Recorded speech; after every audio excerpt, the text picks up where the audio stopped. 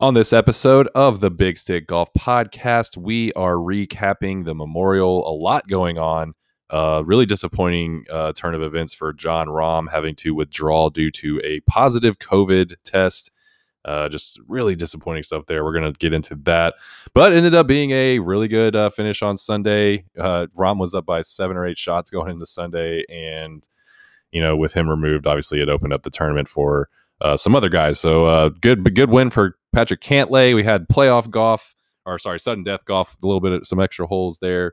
A lot to talk about, though. We're going to get into everything. That's it for me, though. Here's the podcast.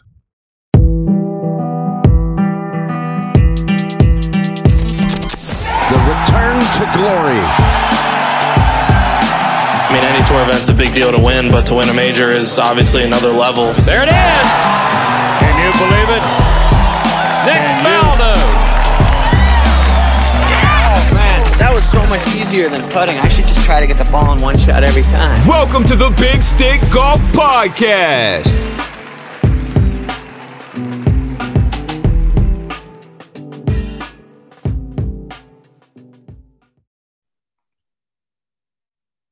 Okay, everybody, welcome into the Big Stick Golf Podcast. We have a lot to discuss this week. Well, not a lot of topics, just one major topic, I guess. It was the Memorial this week is in the books. It ended up being a really good tournament. We're going to get into all of that, but we have some stuff to talk to about first. I'm John Guest, joined as always by C-Money Carlton Smith. I mean, Carlton, we may as well dive right into it. This whole entire weekend ended up being the Jon Rahm COVID story. So kind of, if you don't mind, give us like a little bit of a feed, like give us a kind of a rundown on just the scenes and what happened Saturday afternoon as he finished up his round, and then just kind of how the news was broke about his COVID test. Well, from what I've read, he was contacted by the PGA Tour Monday that said he was in contact with somebody that tested positive, which it sucks. Okay, we keep it moving, and throughout the week, I would think every single day he's tested, and for whatever reason, it's negative. And I know a lot of the asymptomatic stuff is different from person to person. They said that Saturday at 4, he popped positive, so they retested it, and just in time for about 6 o'clock. And I don't know, man, they show up on 18 with dudes in masks and tell him the news of the positive. And I mean, if I didn't know from the headline what it was, I'd have thought something terrible would happen to his family or something. I wish the PGA would have maybe waited for him to get behind closed doors, or, like, he's an emotional guy, and the dude's up 8 strokes. Like, he arguably had the best day and a half of golf all year. Like, he had a hole in one, birdie. Like, he's dominating this tournament. He's number 1 in strokes gained off the tee. Number 1, green and red, like every stat, he was the guy, and for it to get taken away from him kind of sucks, man. It's just, it's crazy. It really does. The highlight I saw, it was sure the same one everybody saw, but it wasn't during like the live broadcast, but they had the cameras on him, and it was literally right after he finished on 18. The officials came up to him and told him, essentially, hey, you popped, it is a confirmed positive, and we've doubled it. Or did they do a test on him on like when he was on the, like, making the turn or something? Like what? No, I mean, I'd assume it was the test from that morning. Yeah. And it came back. I was wondering how they did another test and confirmed it, if it was like 4 I think o'clock. they just retested the sample. Oh, okay. To make sure. Just to make sure it wasn't a false positive. And if anybody is a phlebotomy expert out there, please just the dude just had his first kid. I mean, every emotion in the world for him is obvious, like he knows, but for us as a public, like, holy hell, man. Y'all can't do that behind closed doors. Yeah. Maybe away from everybody. And if let's say you were just standing on the 18th hole after the Saturday round and you watched this unfold, you like, obviously right when Rahm got the news, he was, real distraught, and he wasn't like acting crazy or anything, but he was like kind of hands in his, put his hands in his head, on his face, and put his, his head down, and he was kind of really dramatically reacting. Obviously it wasn't like an overreaction or anything. It was just reacting the way that you would imagine someone reacting when they pretty much were guaranteed to win their first Memorial, and also $1.8 million that comes along with it. But I mean, as close as a guarantee as you can get. If you're up, 7-8 shots going into Sunday, especially as playing as well as Rahm was playing. You know, it's just this was obviously, in my opinion, it was when the PGA was thinking up scenarios. This was probably exactly the worst case scenario they could have possibly imagined, as far as, you know, this situation, a guy completely dominating a tournament, and then he's the defending champion. Like, he's not. Yeah. Like, it's not. It's a situation where it wasn't. No offense to next week's tournament or some of these smaller tournaments. I mean, outside of the majors, this is like a top 10 tournament. Yeah. To play at. And I would say this is like it would go like players, and WGCs, then, you know, all the tour championship, like, you know, leading up all those tournaments. Yeah. But this is like, it's right. It's right there. It's one of the. It's like everybody, the Arnold Palmer. It's like the Arnold Palmer, the Memorial. Like, I would say this is actually a bigger tournament than the Arnold Palmer. It's worth more money. It leads to more, I think, exemptions and stuff, like all the little details that you for this win is it's a little bit bigger. But yeah, this is a huge tournament. I mean, I guess you're right. Besides it being a major, this is the worst case scenario, as far as, I don't know if the PGA is now going to rethink some of their protocols, or at least they need to rethink like how they let the players know about this stuff, and don't let it be a public thing. And obviously, if Rahm's actively has COVID, then it's, you know, he needs to get kind of isolated, obviously, anyways, just to, I mean, I guess all the players that he played with throughout the week, and everybody else he was around and everything is good as far as we know. But yeah, it's pretty crazy. I mean, I'm sure everybody was kind of scrambling once that news broke, just to kind of like, was I around him? Like, who did he play with the first few rounds? Like, you know, I guess if it didn't lead to more positive tests arising, I guess then the PGA can maybe chalk it up as you know,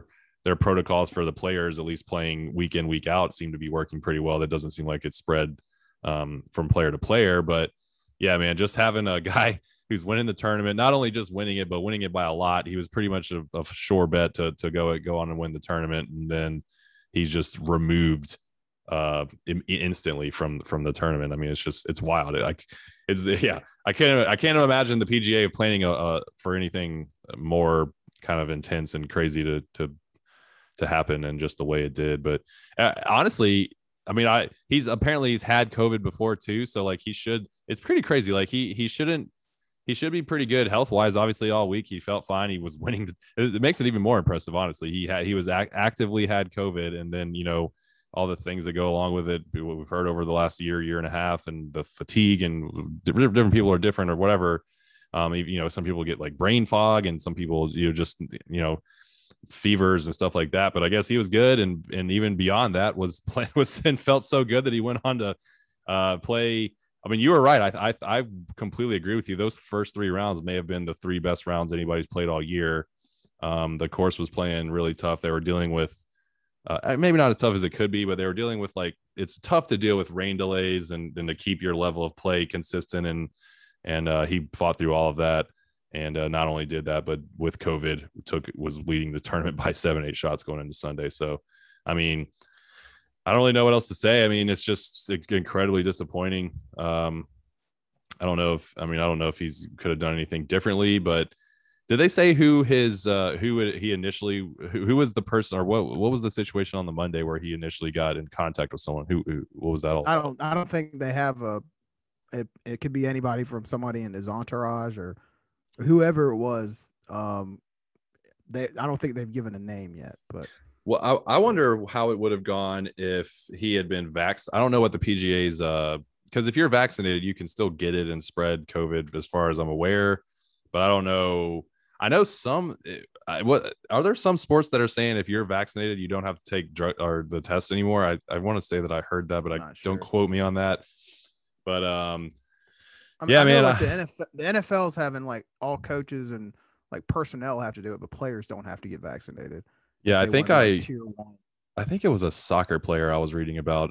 Yeah, it was Holland, Erling Haaland, who plays for Borussia Dortmund, and he kept the tally on all the COVID tests he took throughout the year, and it was something like 6,000 or something. It was like insane, like multiple tests per day on average, like 3 or 4 per day for the course of like over a year, and he passed every one of them. But I was just reading that, and I was like, I can't imagine doing that. And if he were to incentivize me, I mean, you know, whatever your opinions are on these things, regardless. But if you were to incentivize me, like, hey, you don't have to get tested anymore if you get a vaccine, then I'd be like, oh, really? I'm all over that. But I don't know. That's what I'm saying. I don't know what the PGA's stance is. I don't know. Like, I'm assuming some of the guys on tour have to be vaccinated at this point, but I don't know. Are they still getting tested? Like, are they required to? Like, obviously, I guess I'm trying to find a sort of a scapegoat or something, but if I just think it was just an incredibly unfortunate situation, but I don't know if it could have been helped out whether or not he was vaccinated. But yeah, man, I don't know. Anything else? I mean, it was tough, man. It was just tough. It was I can't imagine what he was going through, like, and still to this day he's got to be just seething with anger right now. You know what? Like, I'll give it to him though. Like, he was as professional as you can be with his response. Yeah. Like, he was very, I don't want to say PR, but I mean, he gets it. Like, it's not something that he planned on, obviously. So it is what it is. Like, it was kind of out of his hands at that point, and maybe he like tightens his circle up or whatever the issue was with it. But maybe it could be a wake up call too, because I was hearing that the end of this month the PGA was possibly looking into stop testing. So when you have a dude like Jon Rahm with the kind of lead he had and the way he was playing pop, it might be sounding the alarm a little bit. Maybe just tighten. It's been a little bit lax lately, I guess, and maybe tighten it back up just in case. Because the last thing you want is for this to happen to the U.S. Open. Yeah, I'm hoping it's not any correlation of like fans or anything like that. I'm hoping it was at least somebody that was close to him or whatever it may be. But if it was a situation where they were able to prove that it was like a fan had COVID and then all these people got COVID from that fan, and then one of them was a player, and then that would be crazy. But I don't think that's the situation. But hopefully not, at least. But yeah, I mean, hopefully this is at least a learning experience for everybody. Like, I don't really know what you can learn. Like I said, I don't know if Rahm could really do anything different, but man, it's just, it's just tough. Like, imagine, someone's dangling a championship trophy and $1.8 million in front of your face, and then it's just snatched away at the last second because of something a pandemic that we've been dealing with for a long time. Like I said, if this was a guy who was like, made the cut and it was Saturday and he was, in 30th place, then probably wouldn't even have made the news. It may have just been like a quick, oh, so-and-so got withdrew today. He popped positive for COVID. And then, they're looking into his possible contact tracing. That would be it. That would probably be pretty much the entire story. But since it was a guy in Jon Rahm stature leading a tournament by like 7-8 shots, it was just crazy. Didn't expect that to happen. I remember, we had I personally had some bets that were helped out by Jon Rahm falling out. I know some of our friends did too. So, as disappointing as it was, there was some really, really selfish positives to come out of it. But yeah, man, either way, wishing Jon Rahm a speedy recovery. I think he's fine. I don't think he's really shown any symptoms or anything, but hoping he's back at it. But either way, we ended up having a pretty exciting golf tournament yesterday. So it ended up being basically a three-way battle between three of the bigger names, at least guys that we expect to be kind of up there and battling it out, but it ended up coming to fruition. And we had Patrick Cantlay, Colin Morikawa, and Scotty Scheffler battling it out for the title. I think Cantlay has 3 wins, and now he has 4. Cantlay ended up winning the playoff over Morikawa, but he has 2 memorials out of his 4 wins, which is pretty impressive. And then so Colin and Scotty's never won before. Colin's going to have to wait for this tournament. I feel like he's going to have plenty of chances. But yeah, man, what do you remember? What kind of stood out to you watching those guys yesterday? It was fun when we got a playoff out of it. I actually thought Scotty was going to battle his way into that playoff, but he ended up being a shot short. But yeah, man, I mean, all the disappointment with Rahm aside, what was it like for you watching this tournament yesterday, and what do you think about Cantlay's win? It just sucks how costly 18 was for Scotty, because he was right in the ball game. You had Cantlay spray one way right, and Collins in the middle of the fairway, and then finds his way in pretty much the same spot, and then we end up with the playoff after the bomb. I mean, Patrick Cantlay is so damn good, and all week too. I mean, Colin was leading the rounds earlier in the week too. He almost had an ace. I want to say he had a chip in. So I mean, this tournament had a lot of like, damn, that's tough moments. Like he even had a shot where he went completely underneath the ball in the rough. That's how thick it was out there, green side. But yeah, it was fun. Like I didn't expect Patrick Cantlay to drain a 25-footer on 18 to force the playoff. And, just sucks for Scotty because I mean he makes a putt and he's in it too, but he'll be fine. Yeah, it was Cantlay played so well on Sunday. It was fitting that he ended up winning. I was pretty impressed with Morikawa's ability to kind of scrap together. He didn't seem like he was hitting the ball terribly well. He was a little inconsistent, but every time I looked up, Cantlay had a 15-foot, 10-foot birdie putt, and he missed a lot of them on Sunday. And then he ended up making one when it mattered, but he ended up putting together enough birdies to hold in there. And then obviously, that putt on 18 was huge, but he could have won that thing by 4 or 5 shots, if he was really putting that well all day. I can't remember which round it was. It had to be Saturday, but Cantlay really threw me for a loop. He wasn't wearing navy or black, and I had no idea who this guy was sticking it. Who's this man in white and like robin's egg blue shirt on? I was like, oh damn, that's Patrick Cantlay. Jason Siegel's like stunt double.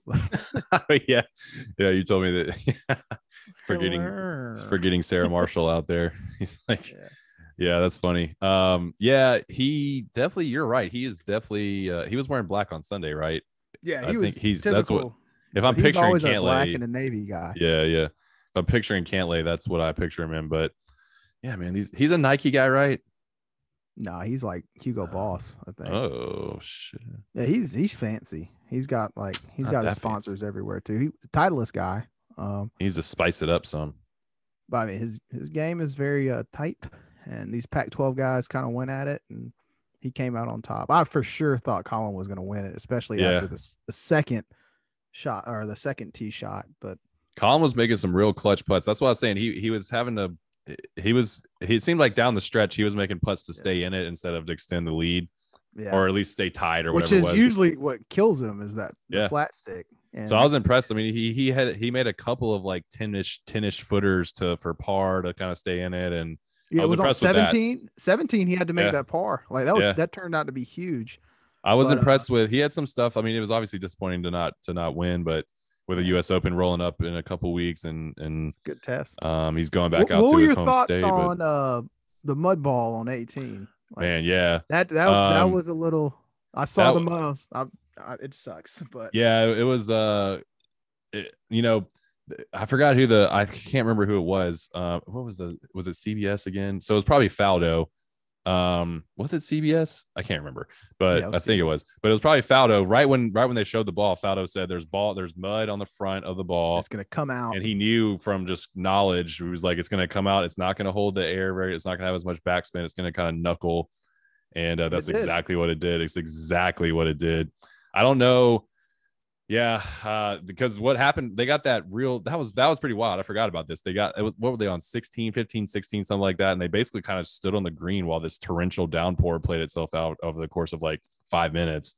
But that was enough right there to give them the conditions that would have allowed that mud to be on that ball in the fairway. They didn't have any like live clean in place at that point because it was. How about the idiot on 15 start chanting that "let them play" when it's like it is downpouring outside? Yeah, that was Colin's great. Green side with the umbrella and this "let them play." Like, it was just like you could tell that was when the like other sports like fandom was just over coming into golf because. He was saying let them play as if the players wanted to play. The players were the last people that wanted to play in that stuff. They were hoping it was going to be postponed for a second so they didn't have to putt, which I was actually surprised that Colin putted? Yeah, he putted in the rain. I was surprised if he would have waited. He could have waited another, He put on a weather glove or something. Yeah. And then he ended up leaving it shortened, but I think he ended up making that putt. So it didn't end up costing him, but I was still surprised with that decision. I don't know if he knew that literally like 15 seconds later, the rules officials were about to be like, all right, we need to just kind of take shelter. And I don't think I've ever seen that play out before on a course. They were like, we're getting this torrential downpour. It's going to last for like 5 minutes and then we're going to keep playing. I don't think I've seen that when they at least take steps. I guess there was no lightning at all anywhere around, which was a good sign. They didn't have to postpone anything. So that was pretty wild. And then, but yeah, like I was saying that that quick rain happened. There was a lot of rain in a little bit of time. Everything was obviously softened up a lot.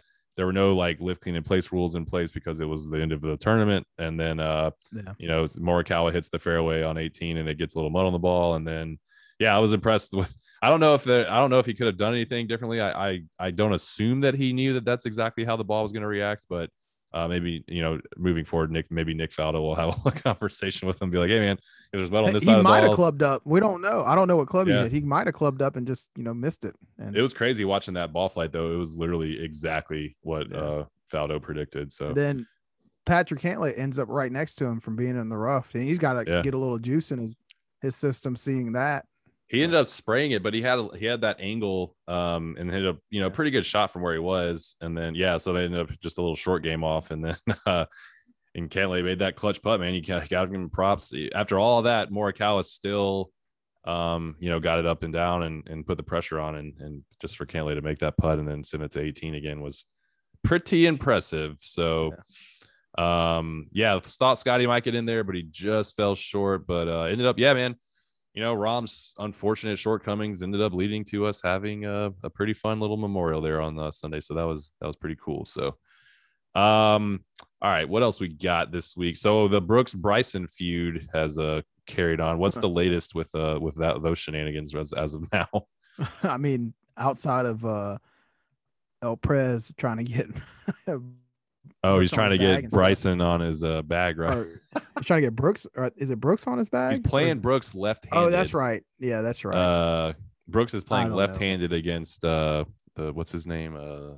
Barstool president. Portnoy. Portnoy, yeah. Brain's not working right now. And then he's trying to, he's. I mean, obviously, I saw him sitting. He was sitting in between Mayweather and Jake Paul this weekend too. So he's turning into like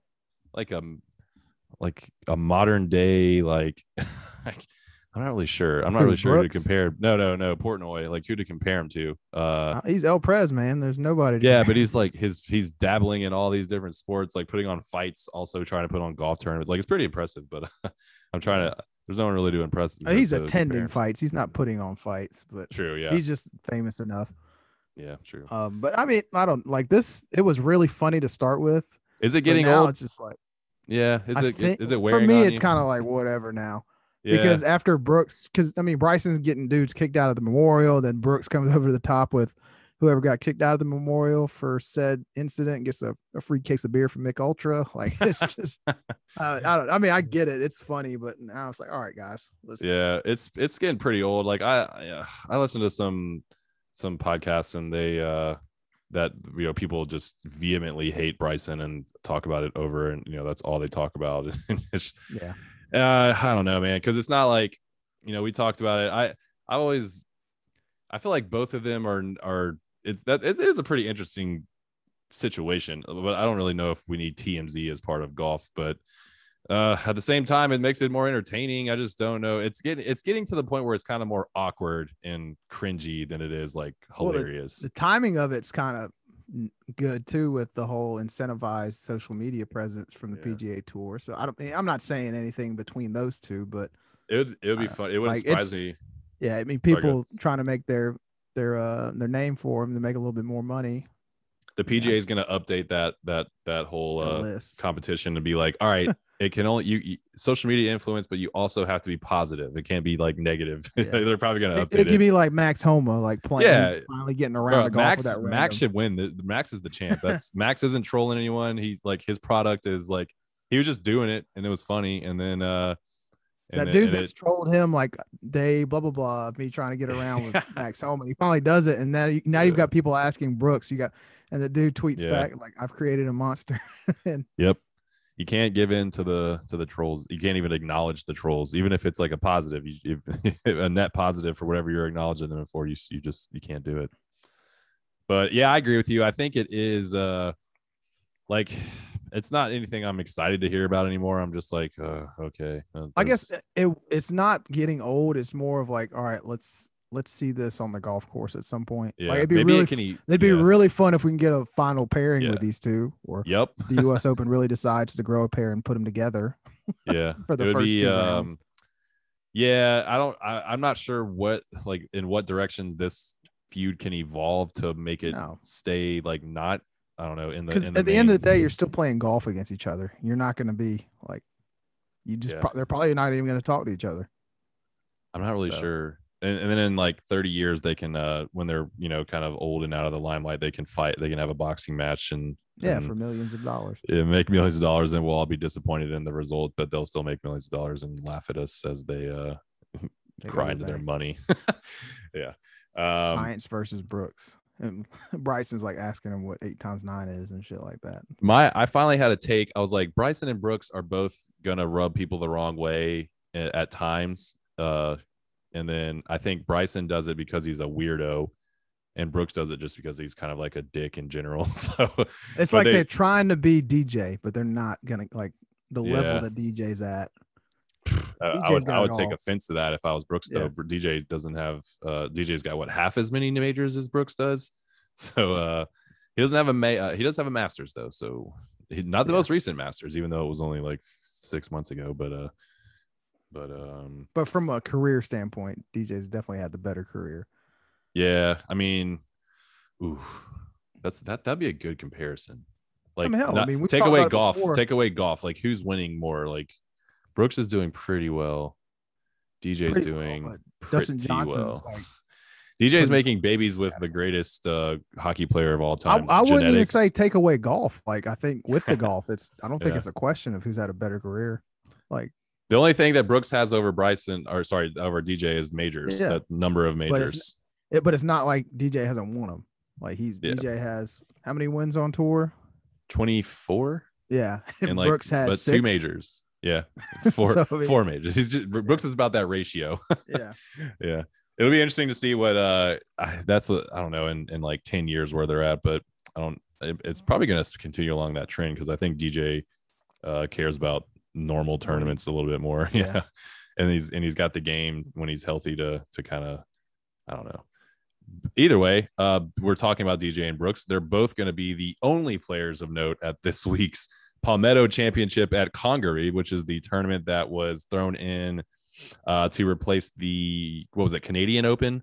Mm-hmm. Canadian Open. Canada is just still not doing anything. Like they like last week they canceled their Grand Prix, so that Formula One's not going there this year. And Canada's just like, nah, we only have 30 million people. We're a country the size of America with the population of California, but we're going to keep stuff shut down. Sorry, screw everybody. But I don't know what their problem is. I don't know why they can't have golf tournaments or Formula One races or whatever else it may be. But I mean, yeah, who is it? The Raptors played in Tampa.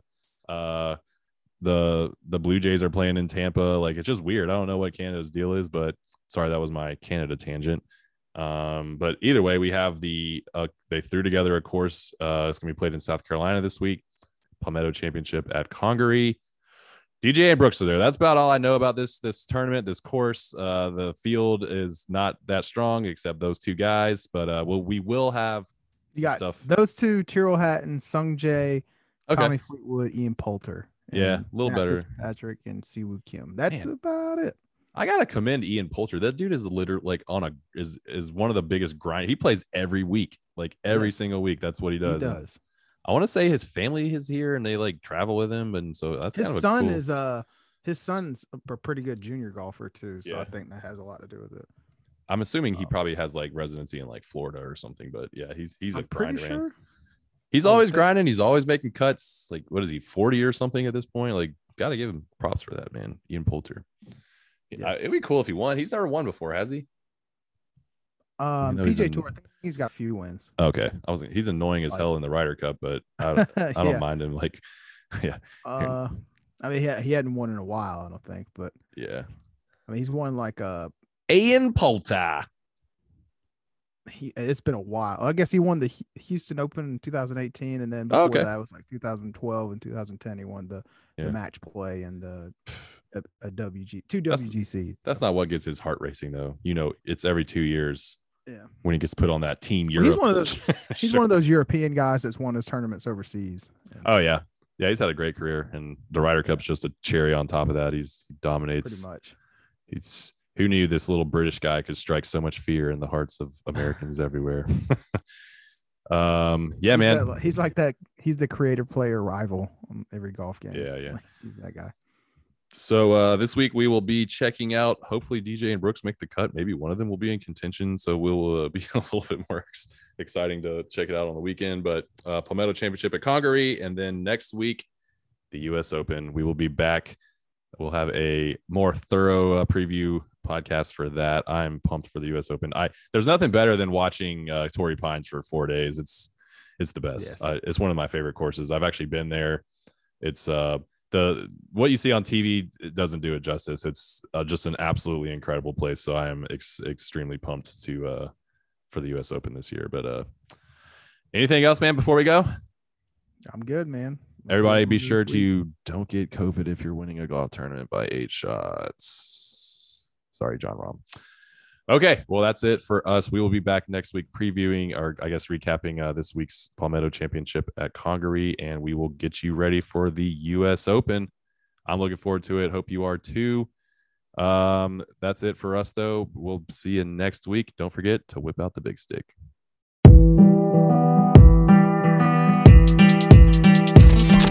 Thank you for listening to the Big Stick Golf Podcast. I mean, the crowd was unbelievable. We should see the best players in the world. We hope you enjoyed today's episode. I wish we could play in front of crowds like this, every single week. Until next time, take care. Arnold Palmer is the Masters champion of 1960. He has birdied the